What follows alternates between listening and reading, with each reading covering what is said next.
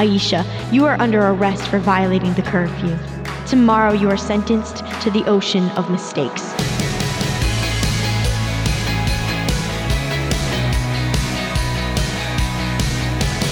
Hi there, I'm Natty Anderson, and you're listening to Unlocked, your daily key to unlocking God's Word in your life. Today, we're diving into a desperate situation, a twisted mess of guilt, drama, and danger. So, without further ado, join me for today's Devo, Ocean of Mistakes, by Cindy Lee. Aisha, you are under arrest for violating the curfew. The words echo inside. Tomorrow you are sentenced to the ocean of mistakes. God, please save me, I pray. I've been pleading all night in my prison cell. I know I've failed. Please forgive me. Sunrise peeps through the window. Clang! The door opens. My jailers clamp chains around my hands. The rule book is clipped to my clothes. Silence. They drag me, throwing me into an open-top truck as an example for all to see, a warning for others to avoid making the same mistake. Screaming and crying rings in my ears, and with horror I realize they are my own tortured screams. I can't take this anymore, I sob as the truck bounces along the uneven track to the sandy beach. I tried to follow your rules and regulations. I can't be perfect. Silence.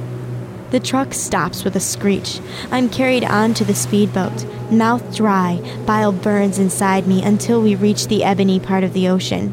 Hands grip mine. I taste salt and fear, struggling, fighting to stay on the boat until weakness takes over. My body is thrown overboard. Icy water prickles my skin.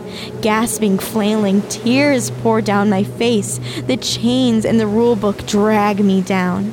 The boat speeds off into the distance, a tiny speck. Here, then gone. Aisha, don't try to swim, calls a voice. Am I hallucinating, I wonder, choking on the water? Suddenly, the waves stop. A shining figure on the water glides towards me. Stay calm. Jesus, I whisper. Jesus? Aisha, I love you more than your mistakes, he says. Love in his eyes, his words breaking my chains. I heard your prayers. I forgive you. This is a fresh start. Leave your old life behind. Follow me. His words of love shred the pages of the rulebook until it disappears. Reaching out to me, he grasps my hand. He leads me, and I follow him to a fresh start and a new life. So let's talk about this story a little bit more together. Have you ever felt like you were drowning in guilt, pulled down by the weight of your sin? It's never too late. God loves us deeply and sent his son Jesus to die on the cross for sin and brokenness and rise from the dead to renew his creation and his people. Through Jesus, God heals our brokenness.